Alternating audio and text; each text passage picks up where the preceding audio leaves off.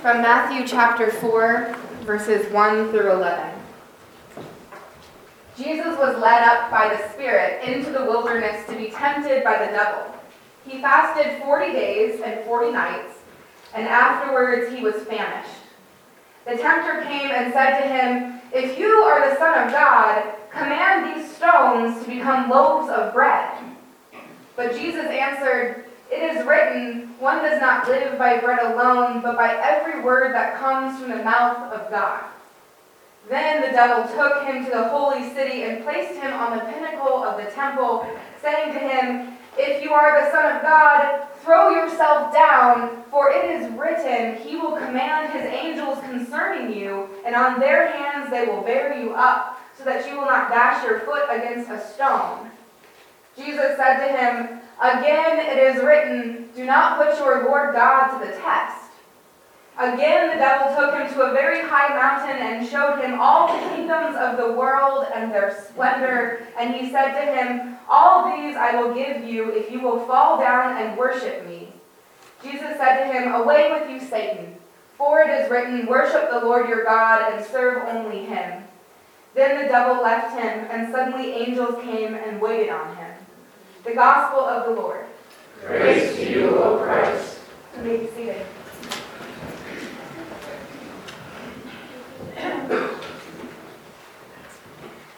It is written. Our Gospel reading today is a really good example of how Scripture, how the Bible can be misused.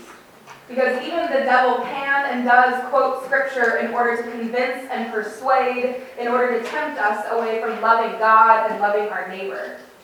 In our Gospel reading today, as we begin this first Sunday of Lent, we follow Jesus into the wilderness where he fasts for 40 days and 40 nights, where he gives up food for the time we might give up chocolate in this season, and afterwards, unsurprisingly, is famished. It's in this moment, in his hunger, in his seeming vulnerability, that the tempter comes to him. And first, the tempter invites Jesus to use his power as the Son of God to simply provide for his basic needs. But Jesus isn't tempted. Jesus quotes Scripture saying, "It is written, one does not live by bread alone, but by every word that comes from the mouth of God." And so the tempter, the devil, whatever you might call him, catches on. And from this moment forward, he begins to quote Scripture. Taking Jesus to the very top of the temple, he says, "If you are the Son of God, throw yourself down, for it is written, he will command his angels concerning you, and on their hands they will bear you up, so that you will not dash your foot against stone." And Jesus comes back with his own Scripture. Again, it is written, "Do not put your Lord God to the test." And this goes back and forth once again. The devil quoting Scripture, trying to tempt Jesus away from God, tempting with power and Scripture and the kingdoms of the world, for it is written. And Jesus likewise responds with yet more Scripture, pushing back against the temptations. It reminds me a lot of the ways in which debates around inclusion and welcome have gone in churches and denominations. Someone quotes Leviticus, someone quotes another part of Leviticus to rebuff it. Then we end up talking about Paul's letters and then about the Gospels, and we keep going back and forth, and we never come to a space where we actually hear one another. At my internship church several years ago, I was asked by those who were part of the LGBTQ plus community to lead a Bible study on what they call the clobber texts. Those texts that are often used to clobber people from the LGBTQ community to tell us that we are not worthy, that we're not welcome, that we're wrong for just existing. And I think at first the group was kind of hoping that I was going to be able to give them some clobber text to clobber back with.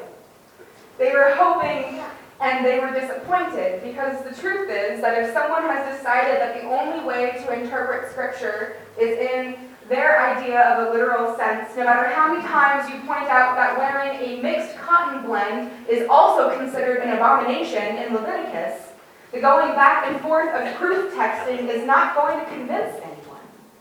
As Lutherans, we come at Scripture from a multitude of interpretations, namely that Scripture is inspired, breathed into Word of God, and as Martin Luther puts it, the Bible is the cradle that holds the Christ child.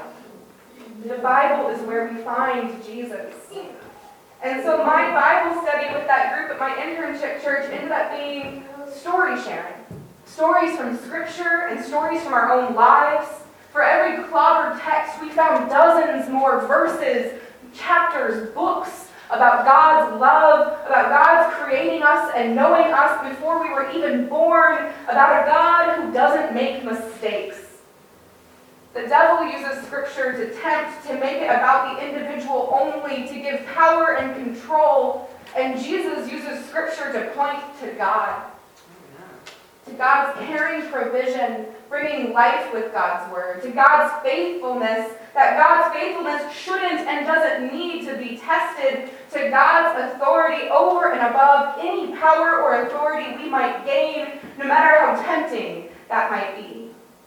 As I think more about the way in which we can misuse Scripture, I think about how often it seems as though when Scripture is used to keep power, it's often power over others. The devil in our gospel reading is trying to convince Jesus to use power over creation, over life, over the nations. And Jesus cannot be tempted. But I think often Scripture has been used to create or keep power over others. Scripture has been used to justify slavery, racism, classism, sexism, homophobia, transphobia, pretty much any prejudice you can imagine. At some point, someone has used words from the Bible to justify it. And our reading from Genesis today is one that has been used in such a way to justify putting women below men. This story many of us know so well of Adam and Eve in the garden, of a crafty serpent and his temptations. There's no scripture yet for him to quote, but the serpent in our reading quotes God. When the serpent begins to talk to the woman, he asks her what God has said about the trees in the garden. And what's interesting to me anyway, is that in our reading, God commands the man. God tells Adam about the tree of the knowledge of good and evil, and that he shall not eat from it. And I wonder if somehow in the translation, when Adam goes to share that information with the woman, he leaves out the fact that it's the tree of all knowledge of good and evil, because she just describes it simply as the tree in the middle of the garden that they're not allowed to eat from. And when the serpent quotes God and gives a fuller picture of what the tree can do, that temptation that she never felt before becomes real. The trust is broken. The trust between the first two humans and the trust between the humans and God. This is a story of temptation, of trusting in our own abilities over that of God's caring provision, of trusting someone quoting God over God's own faithfulness and love, of trusting our own authority and seeking our own power or knowledge over God's authority in our lives.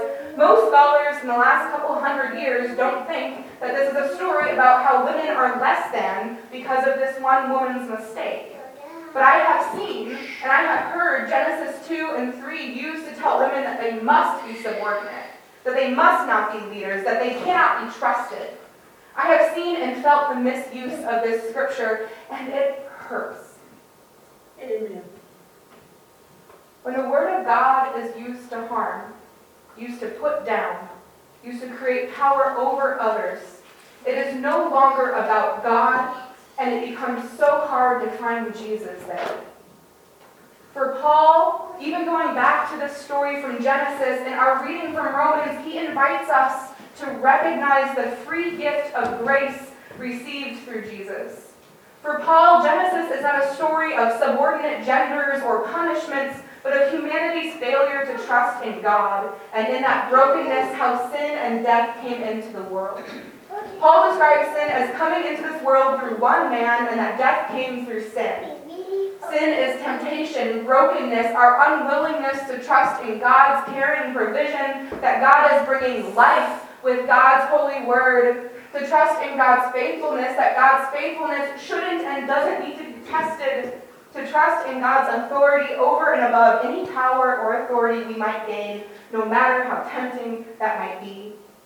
And although this started with Adam, with a serpent in the garden, continuing all the way to that wilderness place with Jesus debating Scripture with the tempter, Paul reminds us in Romans that Scripture, the Bible, dating back to the beginning and to the present and to the end, tells us about the free gift we have received, For it is written, for if the many died through the one man's trespass, much more surely have the grace of God and the free gift in the grace of the one man, Jesus Christ, abounded for the many. For it is written. And we're not Jesus, surprise. You might not know that. We're these humans who face temptation often, temptation for power, for control. Maybe we can't turn stones into bread, but we do fail to find God's gift of grace in God's word of life. We do sometimes struggle to participate in God's caring provision by helping to provide for those in our community who are in need, who are famished. We do sometimes test God. Sometimes we struggle to trust in God's faithfulness. And sometimes power and control, even in little pieces, can be so tempting that we fail to trust and serve only God. We find other things, other people to put our trust in instead. Sometimes we find ourselves picking and choosing the scripture verses that make us feel right or wrong, not the verses, the chapters, the books, the stories that point us to God, to God's love for all creation. But for every time prejudice or power, selfishness or mistrust get in the way of our relationship with God, there's Jesus in the wilderness, famished, hungry, and willing to stand against any temptation for us. Jesus takes all of our temptations, all of our failures, all of our struggles to the cross to defeat sin and death. Jesus dies and rises from the dead because death does not have the last word. For it is written that through Jesus Christ and his resurrection, we too will receive the abundance of grace and the free gift of righteousness through the one man, the Son of God, Jesus Christ, so that we can put our lives in God's authority over and above any power or authority we might gain. So no matter how tempting they might be, we can know that God is in control of our lives and is calling us to share in this creation that God has put us in. So that we can trust in God's faithfulness, that God's faithfulness shouldn't and doesn't need to be tested, but that God is with us and for us and calling us together in the world, so that we can participate in God's caring provision, bringing life, not harm, with God's word, and being called by God's word to care for those who are famished, who are hungry, who are in need, so that we might go out in the world, sharing this gift, this grace, this love with others, sharing the joy we find in Scripture, the joy of abundance we receive with all people, so that together we might say, "It is written," and find hope for all people here. Thanks be to God. Amen.